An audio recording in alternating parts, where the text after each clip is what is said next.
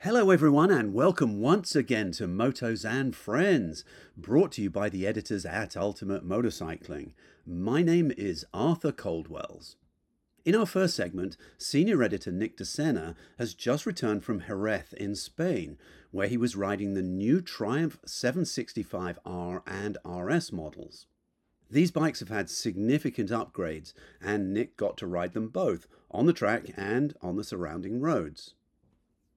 Have you looked at the 2023 Suzuki Hayabusa yet? One of the most iconic sport bikes ever. It's faster and the most technologically advanced Hayabusa ever. Check it out in person at your local Suzuki dealer now, or visit suzukicycles.com to learn more. In our second segment, Associate Editor TJ Adams chats with Patrick Buzz Hayes. Patrick's a lifelong motorcycle rider and powersports photographer, and he is now involved in the raising of funds and the production of an upcoming documentary movie about Lily Farrow. She's the founder of AD Farrow, America's oldest Harley-Davidson dealer. Iron Lily will bring the incredible story of Lily to the big screen, highlighting the trials, tribulations, and ultimate amazing success of a lady who overcame such obstacles to take care of her family. So, from all of us at Ultimate Motorcycling, we hope you enjoy this episode of Motos and Friends. We love your feedback. Please send us your comments and suggestions at producer@ultimatemotorcycling.com. And if you like Motos and Friends, hit the subscribe button. The new Triumph Street Triple 765R and RS. So that's Triumph's middleweight naked motorcycles, and they've been around for quite some time. The original model came out in 2007. It's been updated, pretty consistently up until now, and the current generation, powered by the 765 engine, we rode back in 2017, if I remember correctly. And then again in late 19 for the 2020 model year. So this is now the third generation, we'll say, of the 765 iteration.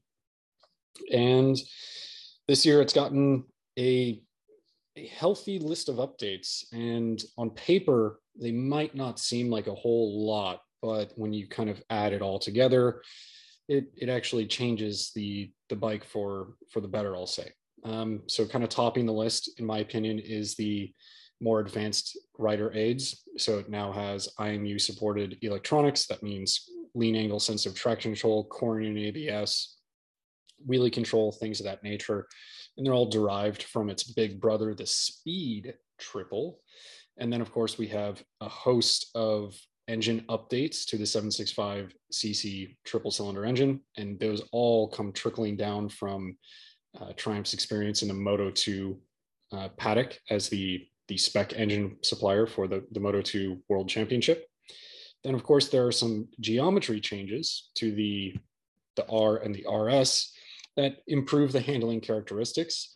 And there's a couple other little tweaks there, in there as well. But overall, those are kind of the highlights. Is there any difference between the R and the RS chassis-wise, or is it just a specifications thing? Yes to both. So let's talk about the R and kind of break down the core differences between the two.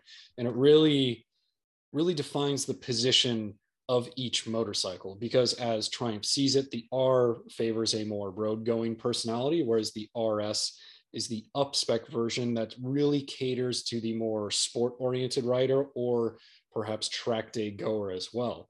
Now, the reality is both bikes are inherently sporty motorcycles. As we know, they're developed from the Daytona chassis that goes way, way back. And, some of that DNA is still more than prevalent. But brass tacks, when you're talking about the R, you're dealing with something that, if you wanted to take a cynical approach, could be described as quote unquote lower spec. But as it stands, the components that are on it are quite good. So they're only lower spec if you're directly comparing it to the RS. Now, okay, let's talk about suspension first. Or actually, before we do suspension, let's talk about brakes. So on the R model, you're dealing with Brembo M4.32 calipers. You know what those calipers are. They're on tons and tons of bikes. They've been around for quite a long time. It's a performance-oriented caliper. It's not up to the standards of the Stylemma or the M50s. The Stylemma is actually featured on the RS for that, top tier performance experience, but they are more than capable. Again, they're featured on multiple motorcycles throughout the industry, and it's just sort of a tried and true caliper. There you go. Sure. Moving on up, you get an axial master cylinder paired to those M432s. That saves a few pennies. And then as we go to the suspension, you're dealing with a Showa separate function fork. So that means all of the adjustment is relegated to one fork leg instead of both. And then you go to the rear shock, and that's going to be a fully adjustable Showa unit. Of course, on the R, even though, like I mentioned before, it is a quote unquote lower spec model, you still get fully adjustable suspension. It's just tuned a little bit differently. Of course, its spec and its positioning make it a little more apt for the road. It's not as firmly damped or firmly sprung. And then, some of the other changes, you have a model specific tuning to the R model. So the 765 engine, despite the fact that the engines between all of the different 765 street triples are mechanically identical, it features a unique state of tune. And really that bumps up the horsepower to 118 horsepower. So it's only gained 2 HP when compared to the last year's model. And then it's also gotten a single digit bump in torque, bringing it up to 59 foot-pounds of torque. So those are the core differences. Now, when you talk about how that actually changes stuff,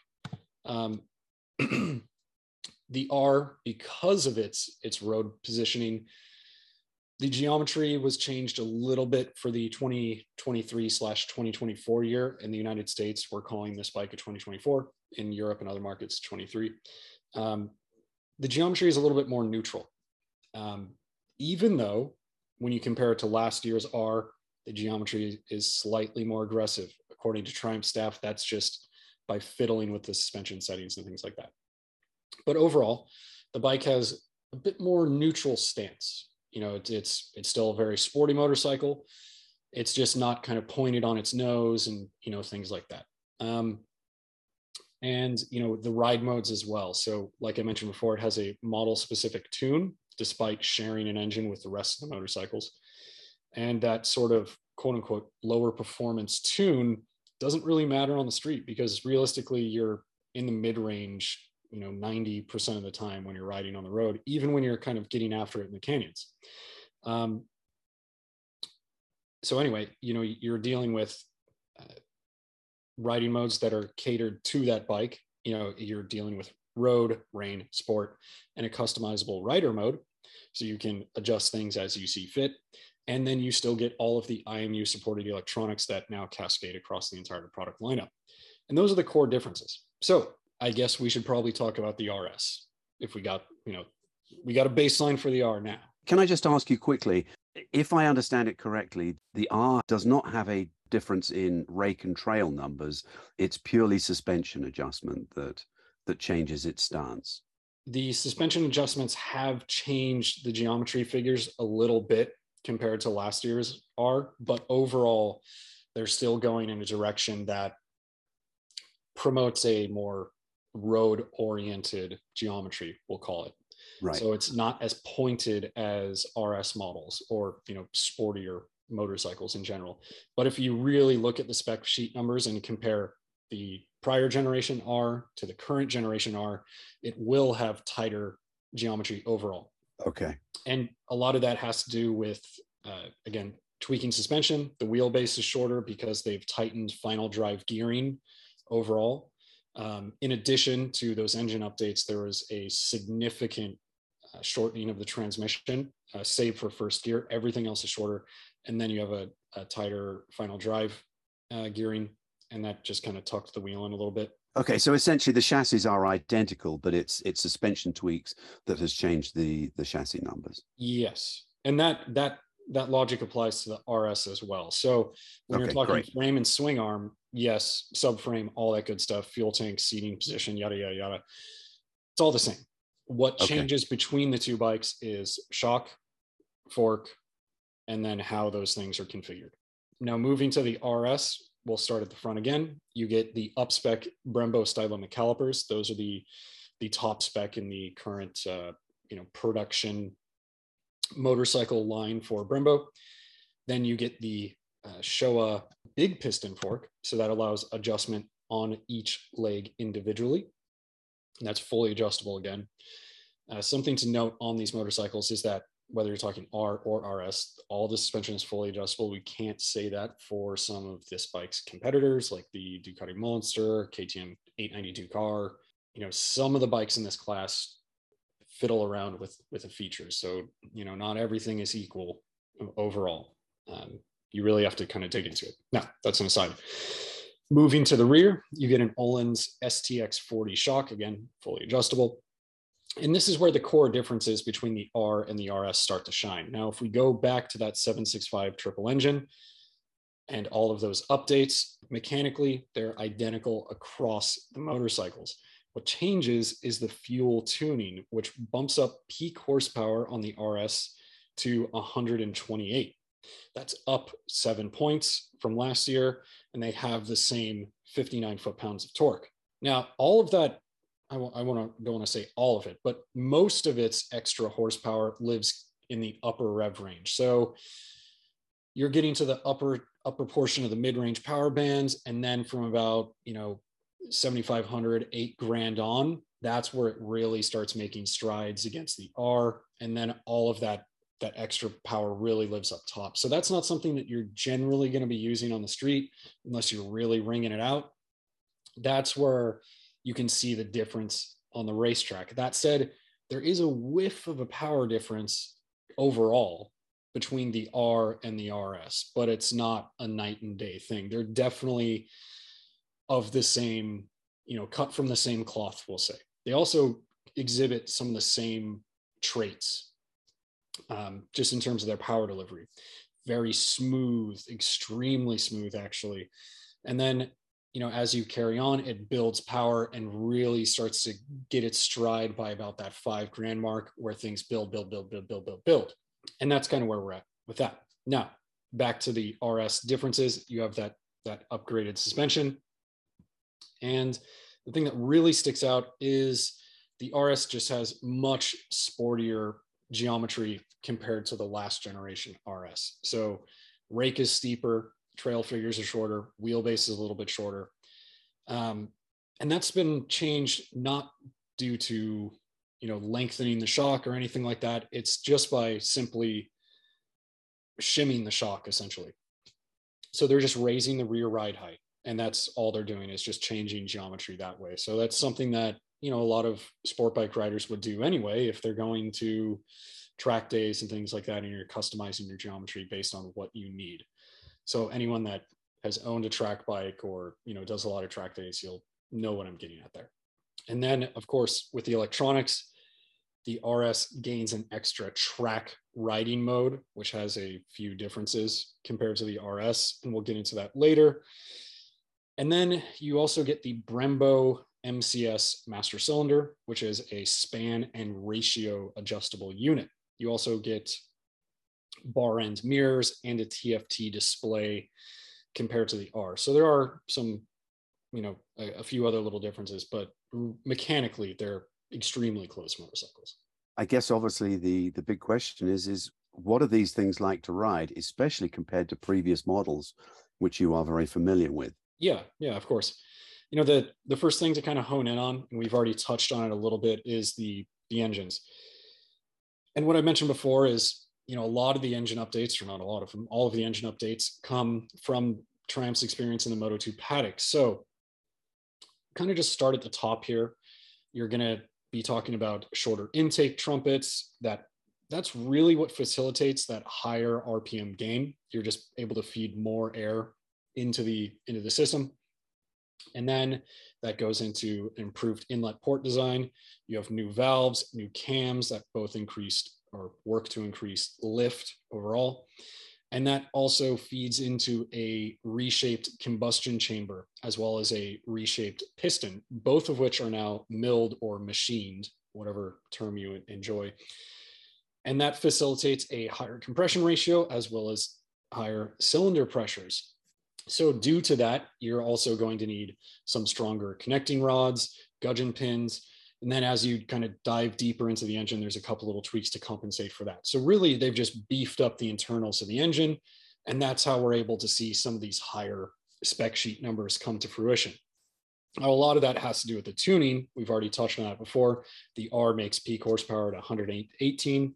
The RS makes peak horsepower at 128. And like I said before, the characteristics are pretty relative. They still have that very smooth, very supple feeling throughout the entire power band. And with these updates, although Triumph didn't really call it out, this is something that I was talking about with a couple of the engineers. It really does seem like every time we ride these bikes, or every time these bikes are updated, especially if you go back to the 675, the engines just become progressively smoother, progressively more refined.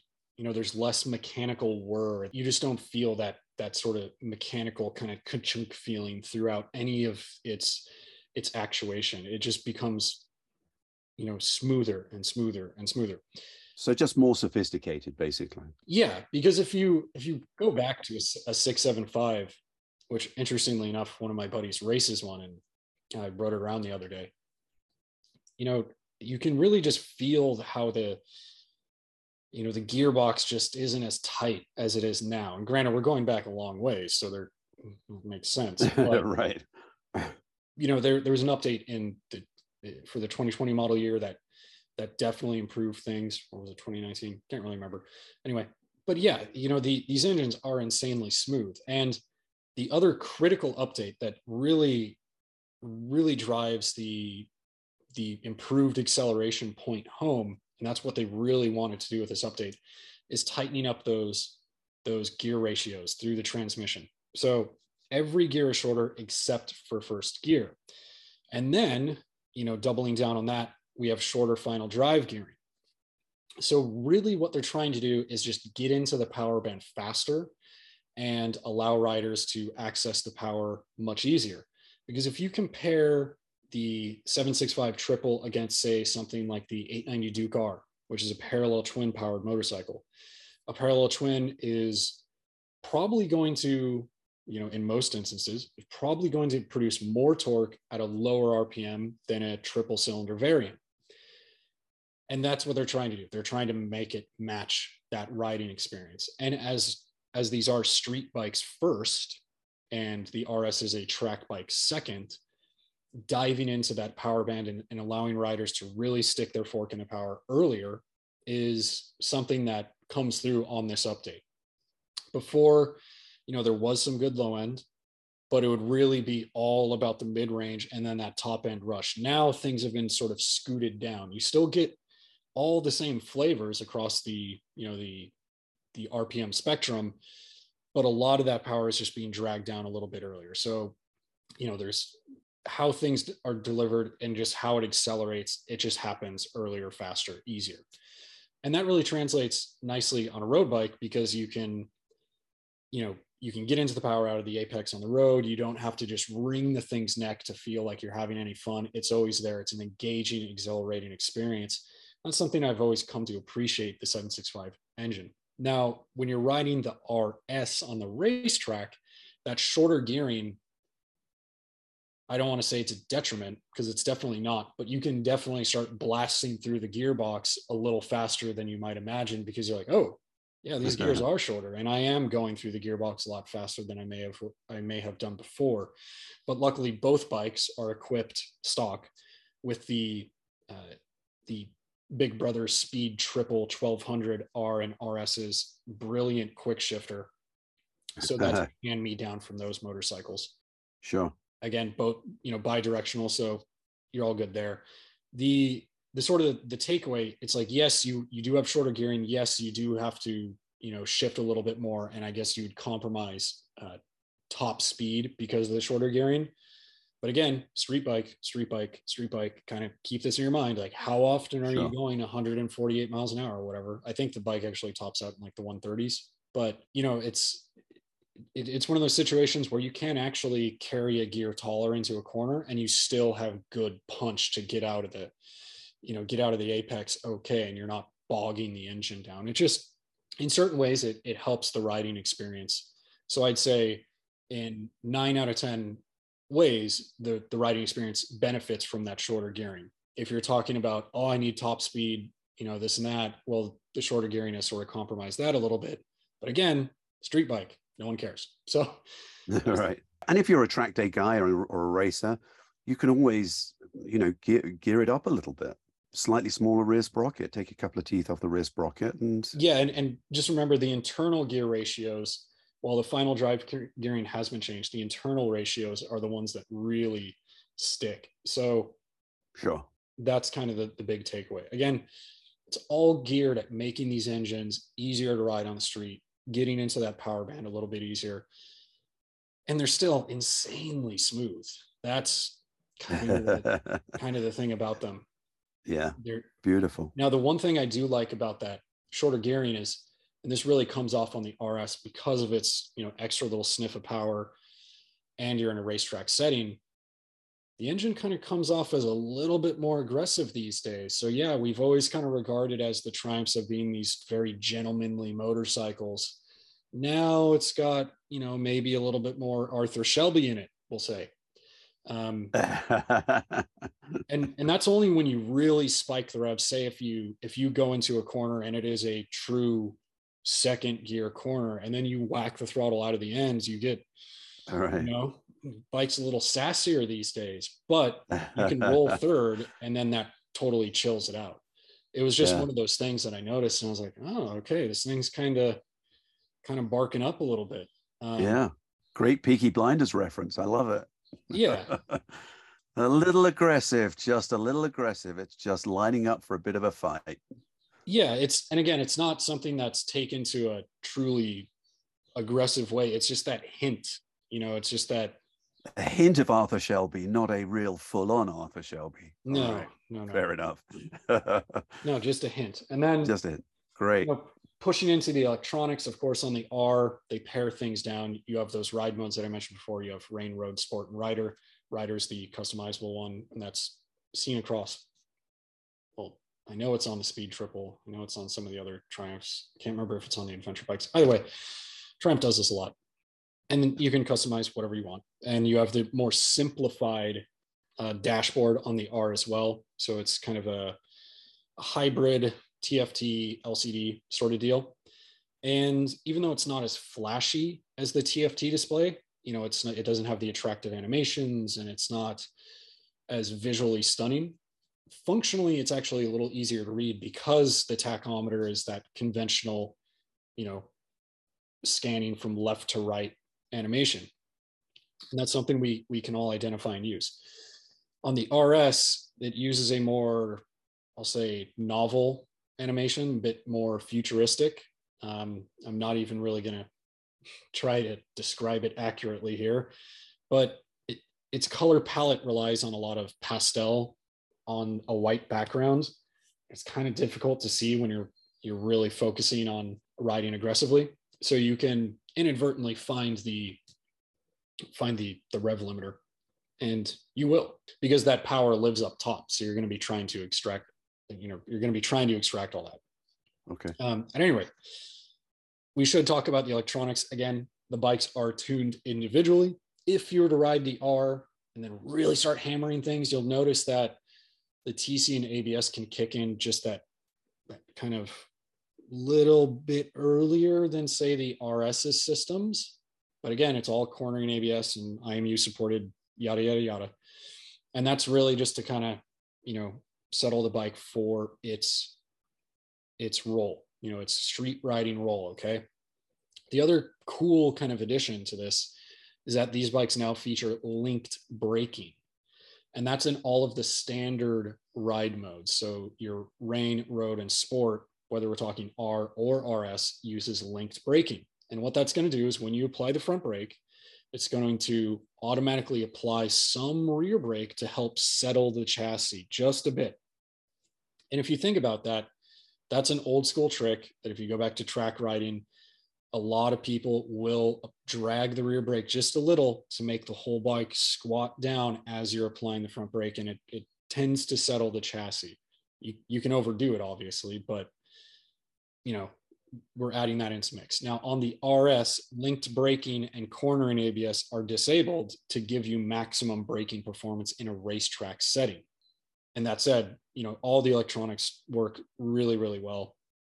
Had a great experience with them. If you want linked brakes on the RS, is that something that's switchable, or is it just is what it is? Well, it applies to all of the standard pre-programmed ride modes for either motorcycle. So if you're in rain, road, sport, whether you're on the R or the RS, linked braking applies to all of those modes. Oh, I see. Okay. All right. Now, the track mode on the RS that's only featured on the RS. Right. Then disables that linking. Yes. Okay. Yeah. All linked braking and cornering ABS are then disabled. Okay. Got it. Now, TC is really good. We got to, obviously the street is not a place to test any of these systems. And the only reason I have any comments about them is because, when you're doing photo stops and you pull up, you kind of just hammer the brakes just to see what will happen. Right. On the racetrack, you can actually, give TC a go and, mess with ABS and stuff like that. Sure. ABS didn't flinch, in my opinion, for my riding experience and style and speed, more than up to the cause. The traction control is helpful as well. We were riding at Jerez. There were a couple little damp patches. We got some rain the night before, so although it was a 95% dry track, there were a couple little spots, that were drying throughout the day. At any rate, TC works nicely, definitely curtails power in a totally predictable way. It just kind of feels, if you go back to those old school TC systems where they'd sort of cut power and do that like thing, and then cause porpoising and stuff like that. It's not like that. It's far, far, far, far, far, far, far more refined. It essentially just, when you're getting on the gas at high lean angle, things like that, it'll just say, okay, if I asked for 25% throttle, it's not going to give that to me. It's going to go, no, you probably want to do with like 15% there, guy. And then, lets you do your thing. It's not truly restrictive. And then you still have to remember that this isn't really a super sport motorcycle, although its level of performance is like, not exactly far off, Right. So, right. The only complaint you can make about the electronics, and again, you have to put this in a performance sort of mindset, is Triumph has a habit of linking wheelie control to traction control. So you can't independently adjust those settings. And if you want to disable wheelie control, you're going to have to disable traction control altogether. And the only sort of downside to that is that going down some of the straightaways, picking up out of a corner, I know that the traction control light was flashing, but I know that it's wheelie control causing that. Now, that's one of those things that I'd like to test independently, because in a lot of cases on some other competitor motorcycles, you can eliminate wheelie control, because in my opinion, at about 128 peak horsepower, is wheelie control entirely necessary? Yeah, in some circumstances, but if you're going down the racetrack and you're, pointing in that direction, I would argue probably not. However, Triumph's position is that wheelie control is tuned in a way where it's optimizing drive, forward drive. And so that's nice. And it definitely does do it. I would just like to have the ability to adjust with, beyond those parameters. So as a whole, the electronics work nicely for either the road going R or the RS. I just want some more adjustment. And this is something that Triumph has really done for, a lot of its street bikes, where it's kind of been explained to me. It's like, this is a street motorcycle. We want to keep it kind of, easier, approachable, yada, yada, yada. And I can see that argument. That said, these are extremely advanced electronics And I would like to see the same level of adjustment that is available on some competitors. Sure. I'm interested, obviously, in the handling. I mean, we've touched on the suspension, but how well does that suspension work? I mean, how is the handling? These bikes are traditionally very sweet, very neutral handling. Is there anything better? Is the RS any quicker turning, or with that tightened up geometry? Yeah, it's, if you compare the bikes back to back, the R has that traditional sort of feel. And there is a little bit of an asterisk on this test that we have to kind of get out of the way. Now, the roads surrounding Circuito de Jerez Angel Nieto, the roads are excellent. They're just these winding canyon roads through countryside, and they're beautiful. It reminds me a lot of Southern California. And the Spanish testers and the Triumph staff, the British staff, they're like, hey, you guys got to be careful. Some of the roads are pretty abused. There's potholes, and some of the road surfaces are a little bit nasty in some spots. And they really made a big point to warn us about this. So they put the bikes for the road specifically in a comfort suspension setting, so even softer than just your standard modes or settings rather. And then we rode on the roads, and I was like, hey, man, this is just like Southern California. This is great. Our crappy ass roads. Anyway. Yeah. So I didn't have a problem with it. But, between the two bikes, yes, there is a palpable difference. That the Showa separate function fork that's on the R and the shock, in those comfort settings, they still do well. The chassis is still a very neutral handling chassis, still handles quite sweetly. You can pitch the bike in. It's just, not as pointed as the RS. And I would say in those comfort settings, some of that high speed damping when you're getting those harder, hard edged hits. So imagine going 50, 60 miles an hour and you hit a pothole. Well, it tends to kind of go through the damping and then transfer some of that energy into the rider. Not completely. It's not, I'm not over exaggerating here, but it's noticeable a little bit when you compare it to the RS. So the R can, twinge a little bit over some of those rough patches. And I would say you could probably tune a lot of that out if we just weren't running those softer settings. So I'm not really ready to sort of lambast the R. As it stands, still a traditionally Triumph handling motorcycle. And this is something that they've sort of really built on as this platform has aged, But the RS, as I mentioned before, it hikes up the rear end, puts you kind of over the bars a little bit more, puts a little bit more weight on the front end. There's a palpable difference between the two. I'm not going to lie to you and say that it's a night and day difference. It's not.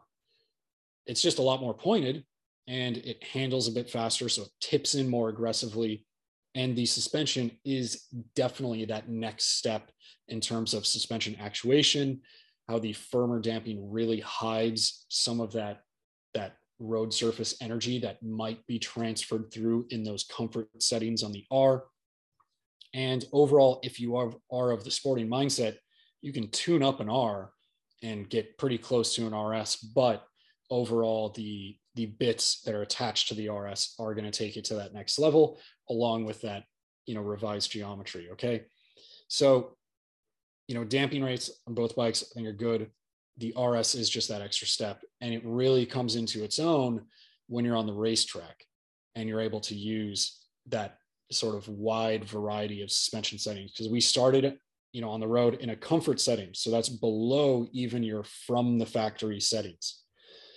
Then we went to a sport setting for the racetrack for the first session. Then we informed the Triumph staff that we are Americans and we are fat, and we proceeded to crank all of the screws, tighten things up. And by the end of the day, by our handful of sessions, myself and a couple of the other journalists on the press trip that are in that, some of us are 180 pounds, some of us are up into the 200-pound range. We had used a lot of that range of adjustment, some of us more than others. But it shows how far this bike, how wide its spectrum is. Okay, so, and I'm talking about the RS Sure. specifically because we didn't really get to play with the R's suspension settings. Okay. But yeah, it's a very stable motorcycle. As you start tuning that bike, you're going to be able to get more balance out of it. You're going to make a much more confidence inspiring chassis. You're going to tease all of those things that we know Triumph to be. So initially, that first session, I was like, oh, I'm getting a lot of squat, a lot of squish, on the brakes. I need more. Okay, so we turn the screws. Okay, we got more. Okay, well, I need a little more. Okay, turn the screws again. Okay, now we're in a direction that, that first adjustment got us to the baseline where I expect, Triumph street triples to be. Then we took it further and further and further. And even though it's boasting more aggressive geometry, it hasn't introduced instability into the mix, we'll say. So you get a very balanced, poised, kind of stately motorcycle still. But that RS really does pay off in, aggressive riding on the road or at the racetrack. And, Jerez, there are some pretty intense corners on that racetrack. I mean, coming into, we'll say, out of 4, going into 5, that's the, is that Cito Pons corner? The long uphill right-hander over the blind hill. Yeah. As you tune, you can just really, really kind of get more balance and trust the front end better through there. Yeah. And then, going into, let's say, through the stadium section and then back towards the, the final corner, those last Lorenzo, corners, those fast right-handers. I mean, those are very fast. Yeah. Those are, even on the street triple, that's some, well, let's just be blunt here. That's some big balls riding. Yeah. Oh yeah. Not on my part. I'm saying, someone faster, but then you imagine that on a MotoGP bike, and yeah, it gets pretty hectic. But so just think of the R as the more road going version. And if you're that type of rider and you're like, I might do a track day like once a year with my buddies at best, the R is still going to treat you right. Whereas the RS is like, I do like sport riding. That's pretty much all I do. I do like track days.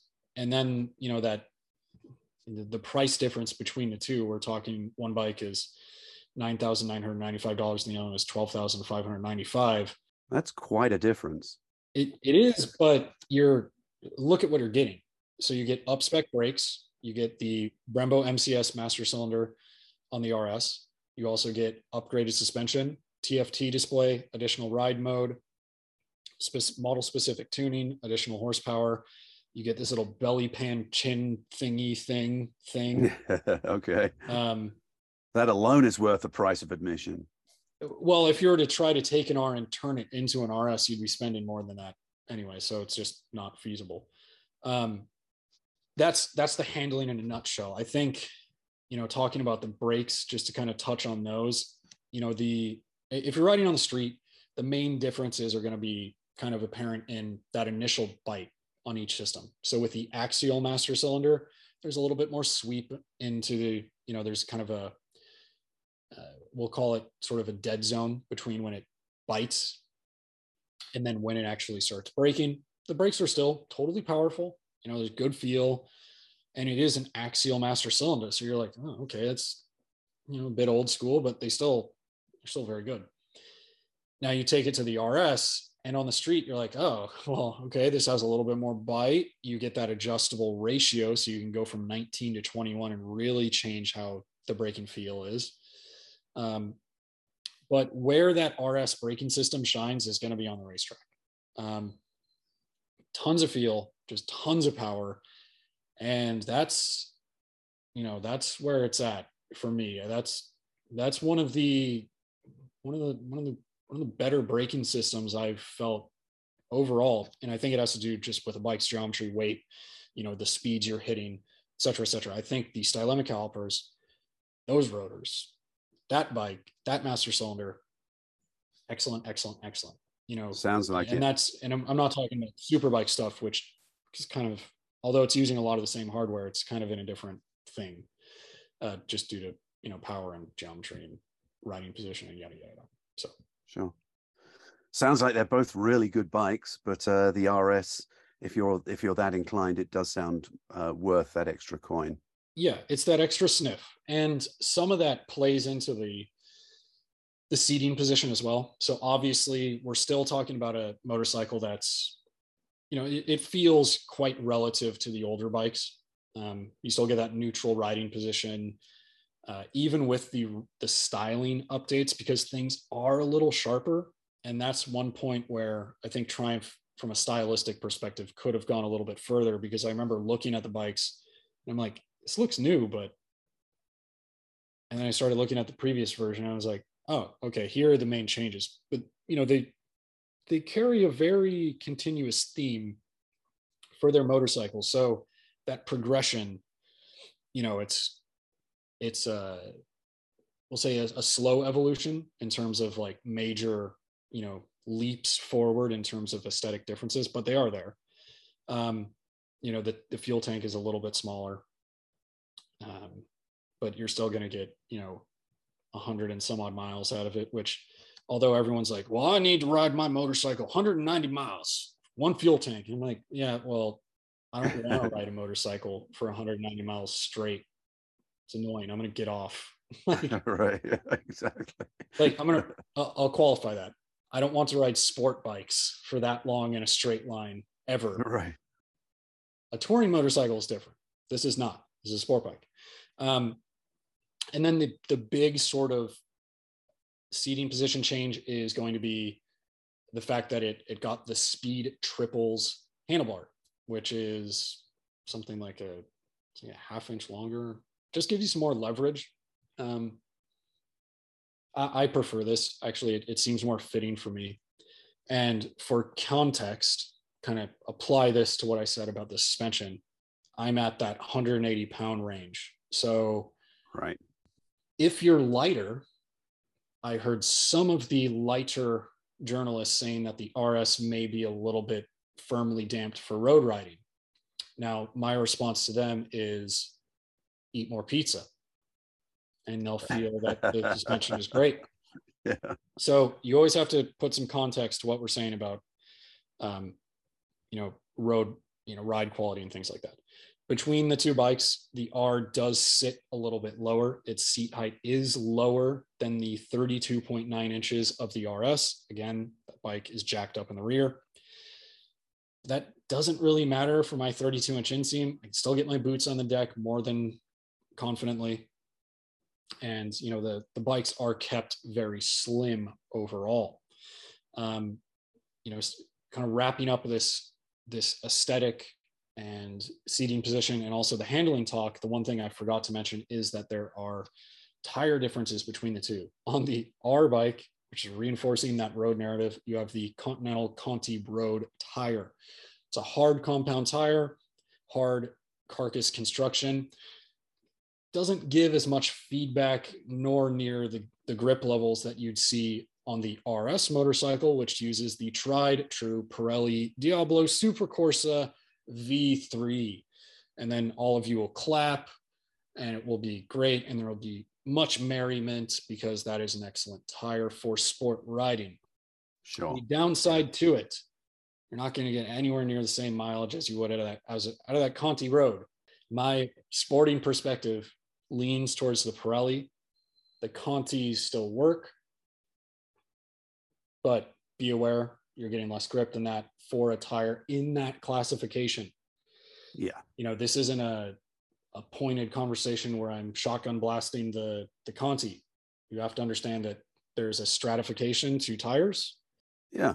You pays your money, you get your choice. Yeah. So kind of wrapping it up, with this update, again, the engine updates, the electronic updates, the aesthetic updates, that's for, eyes of the beholder, geometry, things like that. Overall, this is more than that sort of mid-life cycle refresh. They've really done some important things. To me, the IMU supported rider aids are incredibly critical to this story because I think they're worth their weight in gold. And it also solved a problem that we had on the 2020 Street Triple, where its ABS, again, due to the fact that it was a more quote unquote analog system that relied on wheel speed sensors and preset conditions only, the ABS was way too intrusive on the racetrack, like way too intrusive. On these bikes, I didn't have a single problem at all. So there's that. Okay, gold star, cool. The handling differences, it really separates the two motorcycles, it gives them clear paths for the consumer to go like, okay, this is who I am, this is what I'm going to buy. And, if I want to go to the road rides, I'm focusing on that, yada, yada, yada, our bike. More sporty person, okay, RS. There you go. And that division already existed, because the R and the RS have been in the fleet for some time now, but they're really underscoring those paths. And the build quality is excellent. The engine updates are nice. The extra power is always appreciated, but that gearing, that's the big thing here. Really helps you get into the power much easier and just makes it more rideable. Not that the engines weren't before, but it just builds on those positive feelings. Then the handling, of course, there is a clear division, like I mentioned before, but for me, the RS is where it's at in terms of, ride quality, sporty handling, but that's just my personality. You may go for the R. The only quibbles are really minor quibbles. Like on the RS, the dash it's hard to see the RPM gauge. You can see a lot of the other information, but it's just, there's too much pastel. I need more contrasting colors. And if the animation was a little less, space age, like, I don't know, spaceship fighter jet thing. I don't know. That's the only way I can describe it. If it was just a little more conventional, I think I would appreciate it more. Sure. Okay. And all right. That's about it. Other than that, you're really struggling to complain about these bikes. Yeah, they sound great. Sound awesome. I love the Street Triple. All right. Hey, thanks a lot for the insight. That's great. Really appreciate it, as always. Sounds good. In this second segment, Associate Editor TJ Adams chats with Patrick Buzz Hayes. Patrick's a lifelong motorcycle rider and power sports photographer, and he is now involved in the raising of funds and the production of an upcoming documentary movie about Lily Farrow. She's the founder of AD Farrow, America's oldest Harley-Davidson dealer. Iron Lily will bring the incredible story of Lily to the big screen, highlighting the trials, tribulations, and ultimate amazing success of a lady who overcame such obstacles to take care of her family. So, from all of us at Ultimate Motorcycling, we hope you enjoy this episode of Motos and Friends. We love your feedback. Please send us your comments and suggestions at producer@ultimatemotorcycling.com. And if you like Motos and Friends, hit the subscribe button. Reputation precedes it, unmatched performance and striking style define it. We're talking about the 2023 Suzuki Hayabusa. This legendary sport bike is the quickest, most technologically advanced and aerodynamic Hayabusa ever. Its raw power and unparalleled acceleration matches your own drive, while its head-turning design embodies your spirit's flair. Led by the Suzuki Intelligent Ride System, the Hayabusa gives riders a comprehensive collection of electronic rider aids, like the bidirectional quick shifter, the drive mode selector, launch control system, and the cruise control system that simultaneously increases performance, comfort, and rideability. While its advanced analog and TFT LCD display panel connects you to the ride like never before, blending over 20 years of tradition with innovation. Plus, the Hayabusa comes in 3 new eye-catching color combinations, and it offers a full suite of available Suzuki genuine accessories that you can choose from. The ultimate rider waits, so head into your local Suzuki dealer now, or visit SuzukiCycles.com to learn more. So it's a motorcycle movie in general. It just so happens to be a story about a Harley dealership. And, we just launched to the world basically the other day at AIM. We kind of quietly launched this project last AIM, but, we're pretty open in public now. We've got everything in place to educate people about the project. So I'm sure Harley's finding out about it right now, just like everybody else. Well, I'm sure that they're going to be pleased. I mean, anything that underscores their timeline and their history it's got to be a bonus. I wanted to ask how you actually started getting involved in the motorcycle world in particular. You are a rider? I grew up with bikes, so it was, we had from mini bikes to trail bikes and then to bigger dirt bikes. So I actually work for Michael Johnson in a different capacity. He's one of our big leaders, I guess you could say, Mr. Johnson, and him and Bob Altelfer came up with this whole project together. And Michael's a big rider, and anyway, he was at AIM show, I guess 3 years ago or so, and they met and talked about Bob. I don't know how they got in the conversation about Lily and what started the Faro dealership and the dealership name and all. So anyways, I worked for Michael as basically a content creator, designer, media guy, marketing guy for one of his businesses, which is a big duck hunting lodge down in Louisiana. Right. So that's where I came into the picture, and I've kind of heard about the project. We do some TV show type shows. Okay, they're not on TV anymore. We took them off broadcast TV. We're on the internet now. But what sort of shows would we know? So they're hunting shows, basically. One show is about the duck hunting lodge is called Honey Break, and it's more than just a duck hunting lodge. It's a big operation with different facets to it, but duck hunting is the core. So we have a show called the Honey Break Experience. We've had it for probably 9 or 10 years, and we used to be broadcast TV. So the last 6 years, I've helped produce that show, among a couple other shows, and I really get into the that this type of world, which is creating video, media, film, all that stuff. So yeah, sounds lovely. Yeah, I asked him if I'm a designer by trade before photography came into my life. And so he got me in to do the logo. And I worked on, this is the logo right here, the L. And so I started there, and then I just got sucked into everything. So all the visuals that you see from the insert in dealer news to the booth stuff to the websites and all that, I design all that stuff. So we're talking about the Lily project. Yes, and correct. Let's tell our listeners what that's about, really. So Michael sort of found out some information about the oldest Harley Davidson dealership. Correct. Yeah, he met Mr. Faro at AIM, like I said. I think it was about 3 shows ago or 4. And they met together and got on the subject of Lily and where the Faro name came from. And Lily started the Faro dealership with her husband in 1912. Wow. And so they started in a little town outside of Columbus, Ohio, and he ended up dying at the age of 27 in the shop. He had acute appendicitis, and so Lily was faced with the shop, some kids, and she carried on. And like I said, to this day, there are now 3 Faro dealerships, and they're still around and still operating strong. So they're the oldest continuous Harley dealership in the world. That's astounding. She had some foresight.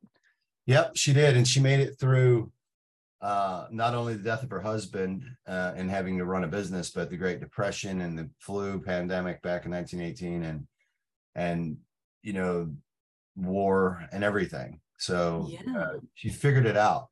And it's pretty cool. We have a pretty recent Instagram post about one of the ways she did that. And she worked with police departments and did service and sold parts and, whatever she could do. That's mainly how she got through the tough times. So it sounds like, she had a bit of diversity going on there. She obviously had a business mind, probably without even knowing it, but had to survive. Sure. And she was also a big part of this project that we're trying to highlight is women's empowerment. So she really, in an age when, a time when women didn't own our motorcycle shops. You know what I mean? Yes, they were kept, really. I mean, they weren't in a lot of cases even allowed to earn any money. So the project is, we're making a movie, right, and a brand. So this is going to be, we're creating the Iron Lily brand and subsequently making a movie out of it. But so you'll see the movie portion takes place from 1912 to roughly 1932. So it's that part of her life.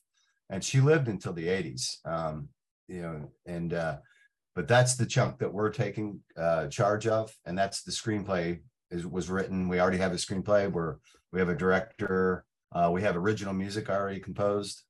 And so now we're kind of in the launching, announcing to the world this project. And then we're launching first we're starting with a crowdfunding campaign, which starts Tuesday and on WeFunder. So we're Iron Lily project, or Iron Lily on the WeFunder site. And that's exciting. We've already started it with like a soft launch, and we're raising money right now. So is there a minimum? The minimum's $100 investment, and these are investments. So you actually will own part of the movie. Yeah, it's not a donation. It's WeFunder is all about investing in companies, and so yeah, it's pretty cool. Like I've got a lot of family and friends are already in, just because they want to be part of this project. So you'll be, all the investors will be apprised of all the updates as we get along in development process.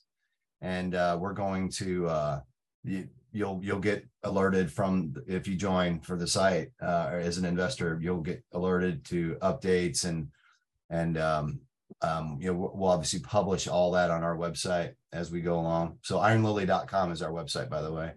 And you can get there from there. We just launched officially, I guess you could say, at AIM just 2 weeks ago. At that show, yes. Yes. And then we're going to be at a lot of different events. I know we're going to Daytona next week. And we have a booth up in the second floor of the Harley dealership there. And we'll be there for the whole 9 or 10 days, I guess. And then we're already planning for Sturgis and, different shows in between. So anybody going to Daytona and other shows, just have a look out for the Iron Lily project, and they'll be able to come and have a chat. And Yep, have a chat at our booth. That's correct, and you can join us. We're going to have some fun stuff, giveaways for people who join or follow us on Instagram, things like that. But I personally am going to be there for the race on Saturday, the 4th. I'm going to photograph Brittany Olson and another lady. I'm going to photograph them racing on the beach there. And that's, we just want Brittany is part of our advisory team, and we want to I just want the content. I want to keep our socials brisk and running every day. So I need as much content as I can get. So yeah, that's going to be really interesting to have those. So both of your advisors, lady racers. I know Brittany Olson she races antique motorcycles. That's correct. Yeah, she's she actually lives. Hold on one second. I'm trying to get some. She actually lives near Sturgis, and she's going to be hopefully helping us out there when we get there. That'd be in August. Yeah, it's all exciting. I'm really, found a new passion. Now it's motorcycle photography and video and things like that. So, and of course you've had to find people who the advisors have to know all the sort of genuine ways of those old motorcycles, because it's a completely different way round of riding than we have these days. Oh, for sure. Yeah, I photographed some bikes already that were in that era, 1912. Bob Altuff has a couple bikes. He's got a Harley, a Merkel, and a Indian in one of the store. He has a mini museum at one of the locations in Columbus, and I got to wheel them out and photograph them and mess with them. All original, beautiful machines. So fantastic. So you'll be learning a lot. You'll be learning about all those old machines. And yeah, it's fun.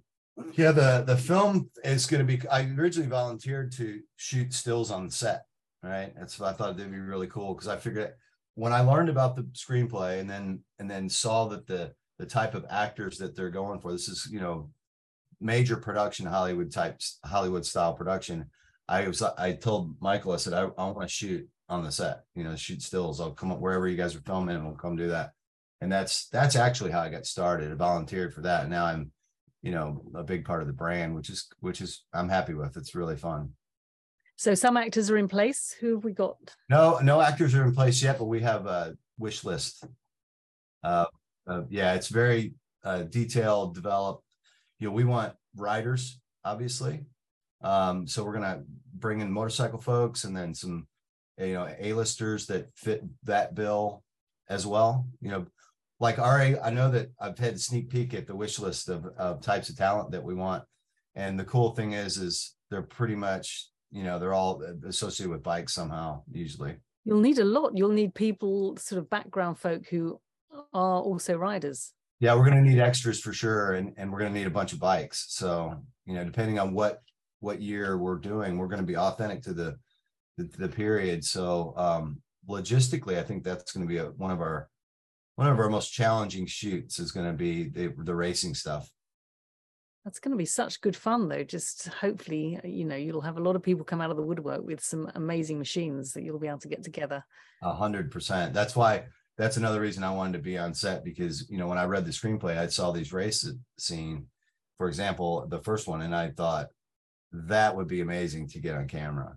I'm a still shooter. I don't shoot a lot of video, but, every major production has still shooters there capturing moments for marketing purposes and who knows, but having all those bikes together in one place is going to be pretty cool.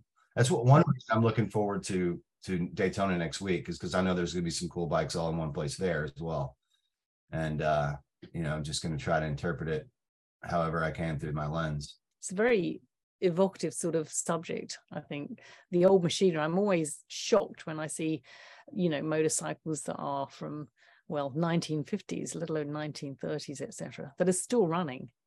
Yeah, it's funny. I asked for a bunch of my friends who are into motorcycles and have bikes, and I said, do you know anybody with an old Harley or anything? Because I wanted to do some still stuff, for marketing purposes.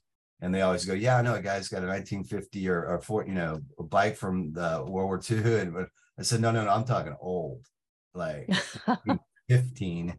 So that's a different animal. It really is. There's not a lot of those bikes running around.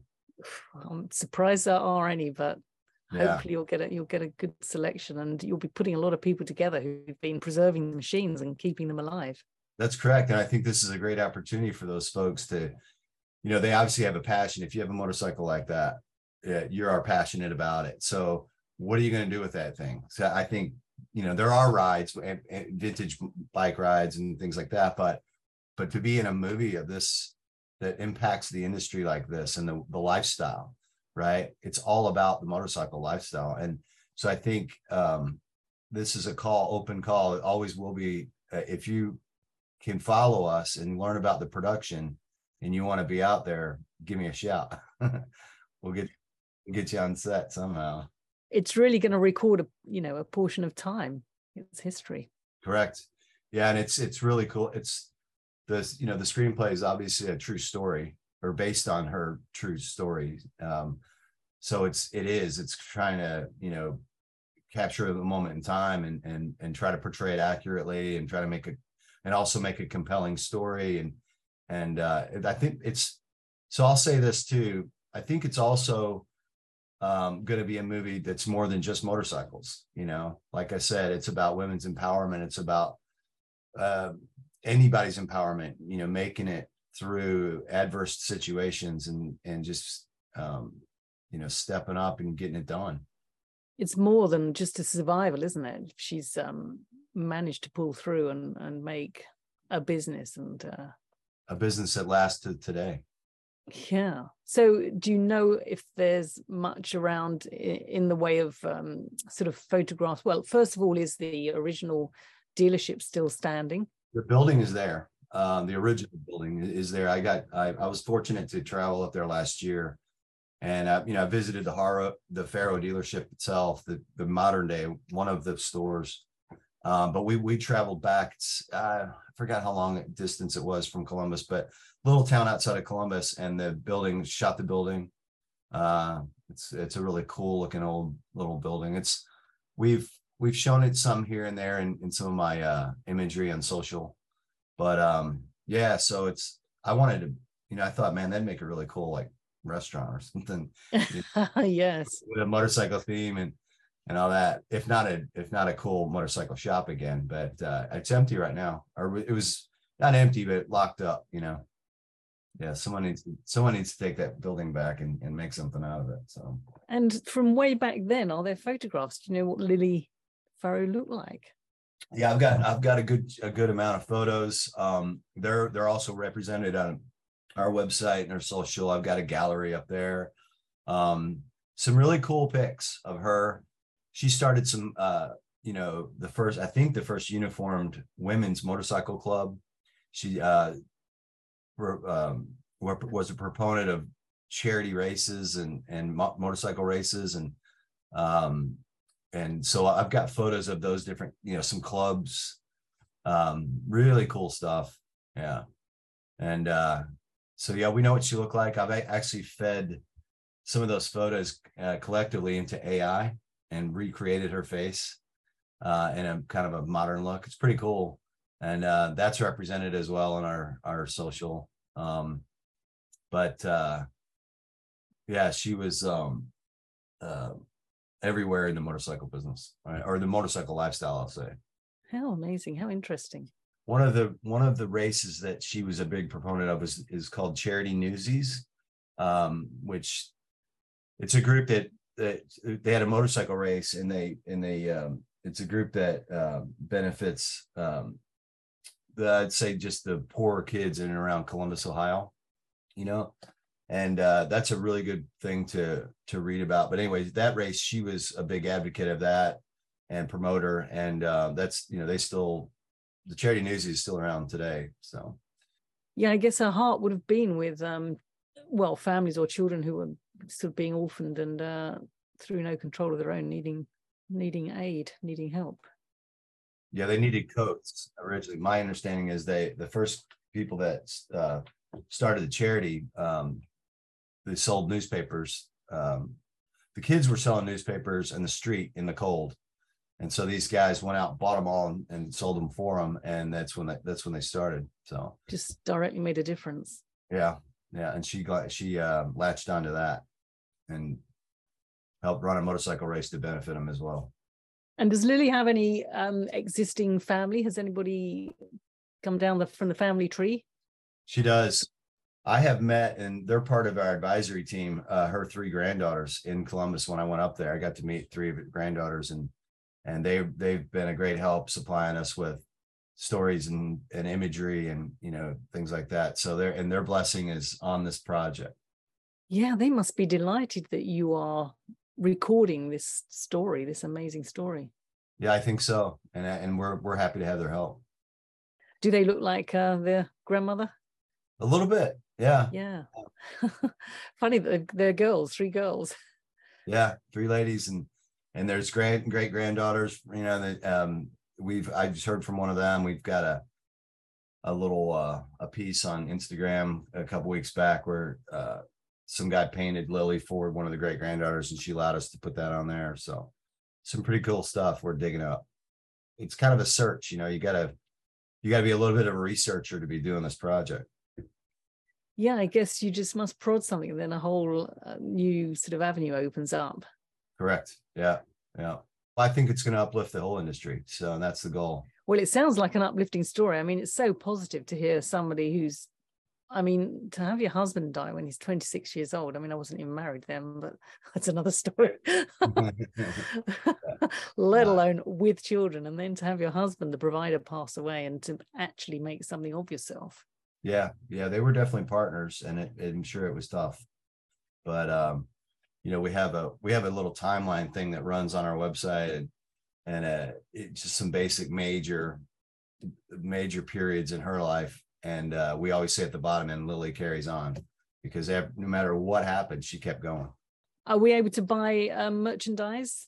we're developing that. I just had a meeting right before this call. I'm doing point of purchase for apparel and things with our logo. We're getting licensees. We actually have a sunglasses company right now that we've signed a licensing agreement with. So this little L will be all over everything. The winged L, nice. Yeah, that's very cool. Thank you. Yeah, it was my contribution so far is been the branding, which I love. I love working in that side of it. So that's such a talent. Thanks. And are you trained in the creative world, or is that something that's just? Yeah, I went to school. I graduated from Old Dominion University in Virginia with a graphic design degree, and then I did that for a few years and independent, basically just an independent contractor, and started. I didn't want to pay for other people's photography because I like photography. And then I started doing my own, and then I discovered I liked it better than almost anything else. Impatient people like photography because it's pretty instant these days. Yes. As you probably understand that one. So yeah, photography. It's funny. I've got 3 boys, and they're in their 20s, and they have gone back to old school cameras. Film. Oh yeah, that's cool. Interesting. So I've got a few. My grandfather and grandmother both were in the media. And my grandfather, I have one of his cameras behind me, and it's the Rolleiflex. I'm scared to use it. I started in school with film. And I think even today, photography classes train guys and girls on film. At least they should. In the beginning, it might not anymore, but anyway, when 25 years ago or whatever, I started in film, and we already had some digital cameras, but I don't know. I couldn't imagine doing that today. I shoot a lot. I think, I'll go to Daytona in a day, shoot 10,000 frames probably. And you couldn't do that in film.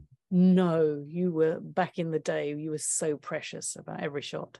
The first time I went overseas, I went to England and then over to Normandy. I'm a big history fan. I was in the Army, so I went over to the D-Day area and Normandy area. D-Day Oh, beaches. Interesting. Took a camera. I was actually doing an assignment for Chicago, one of the smaller Chicago papers for travel section. And I had, I think, 10 rolls of 24 exposures. So I had 240 frames with me, and I thought I was loaded for bear. Like I was, now I wouldn't leave my house for, without, I don't know, 25 SD cards in my pocket. Access to millions of yeah. Oh yeah. shots. Yeah. What a difference. Yeah. And of those frames, you back in the day, you were lucky to get 1 or 2 from a roll that you were happy with. Well, it's even today when I'm shooting, I'll say one of my cards, I can probably shoot 3,000 frames on one card. Out of that 3,000, depending on what I'm shooting, I shoot a lot of real-time action stuff, but I might not get, but out of that 3,000, maybe 10, 20, that's it. Really good quality images that I'm going to use. You know what I mean? So it's kind of the same. I think we have the ability to shoot more just to make sure we get that shot, especially shooting real-time action like duck hunting or motorcycle race or something like that. You're only going to get a few, but we just have the ability to shoot more than they did back then. Yeah, the ratio is probably similar. Yeah, right, probably. So we'll see. I'm excited about Daytona. I think being in the crowd. AIM's cool, but AIM is an industry show. Yes, AIM Expo. That's the one we just went to in Las Vegas. Yeah, you didn't have any of the public, and we need the public. We need all these riders who are out there actually doing it.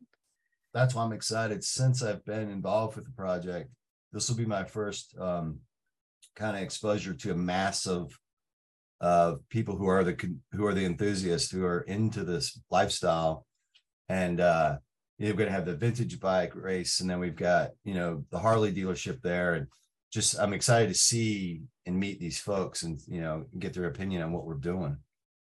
Yeah, you'll be immersed in that world where people actually have the knowledge. Correct. And then you'll find out if you're kind of really getting into the grit of things. Yes. And so far, like I say, just people we know that are in the lifestyle, they we've gotten really positive, really super positive responses from them, and enthusiasm from them, and support from them. So I can only imagine what it's like with a mass of those kind of people all in one place. Yeah, you'll get a heap of ideas. You'll have people coming out with all sorts of things that you haven't even thought of yet.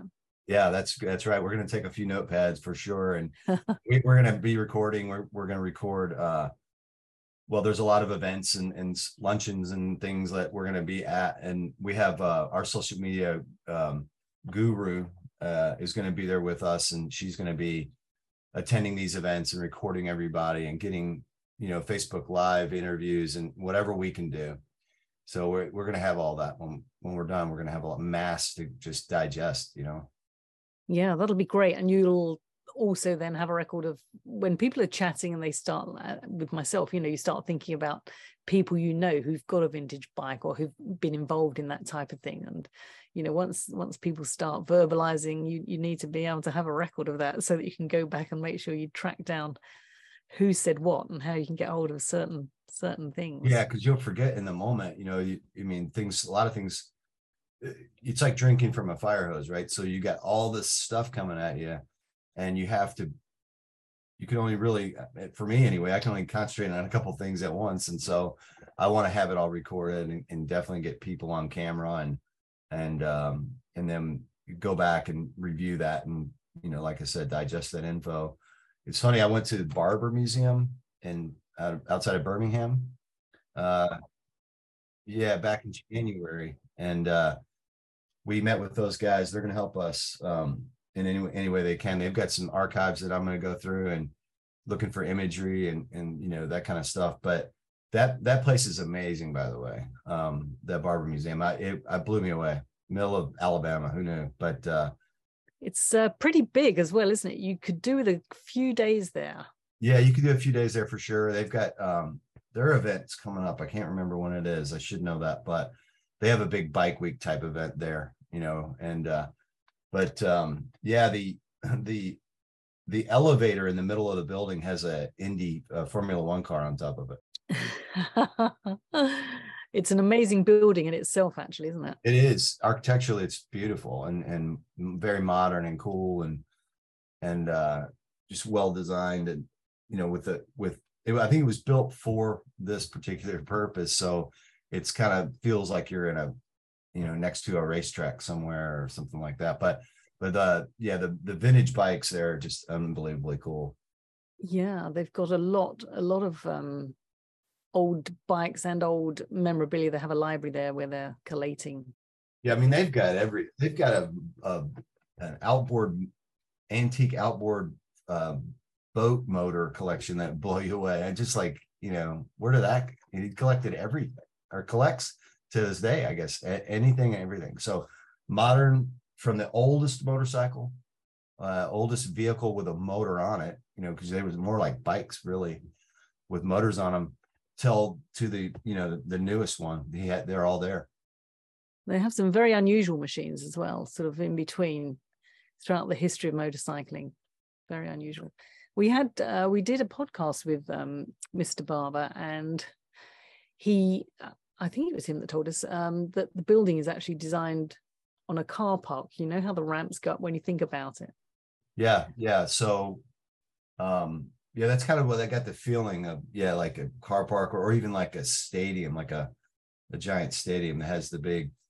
Yes, but it's really cool the way one area merges into another without noticing it. You're kind of moving yourself along. It's very cool. Yes. Yeah, very cool. And of course, I think he did have a lot to say about the design of the racetrack. They had the track built right there for themselves. Yeah, that's my next goal, is to get on that track somehow. Take a laps and something. When we were there, Mercedes had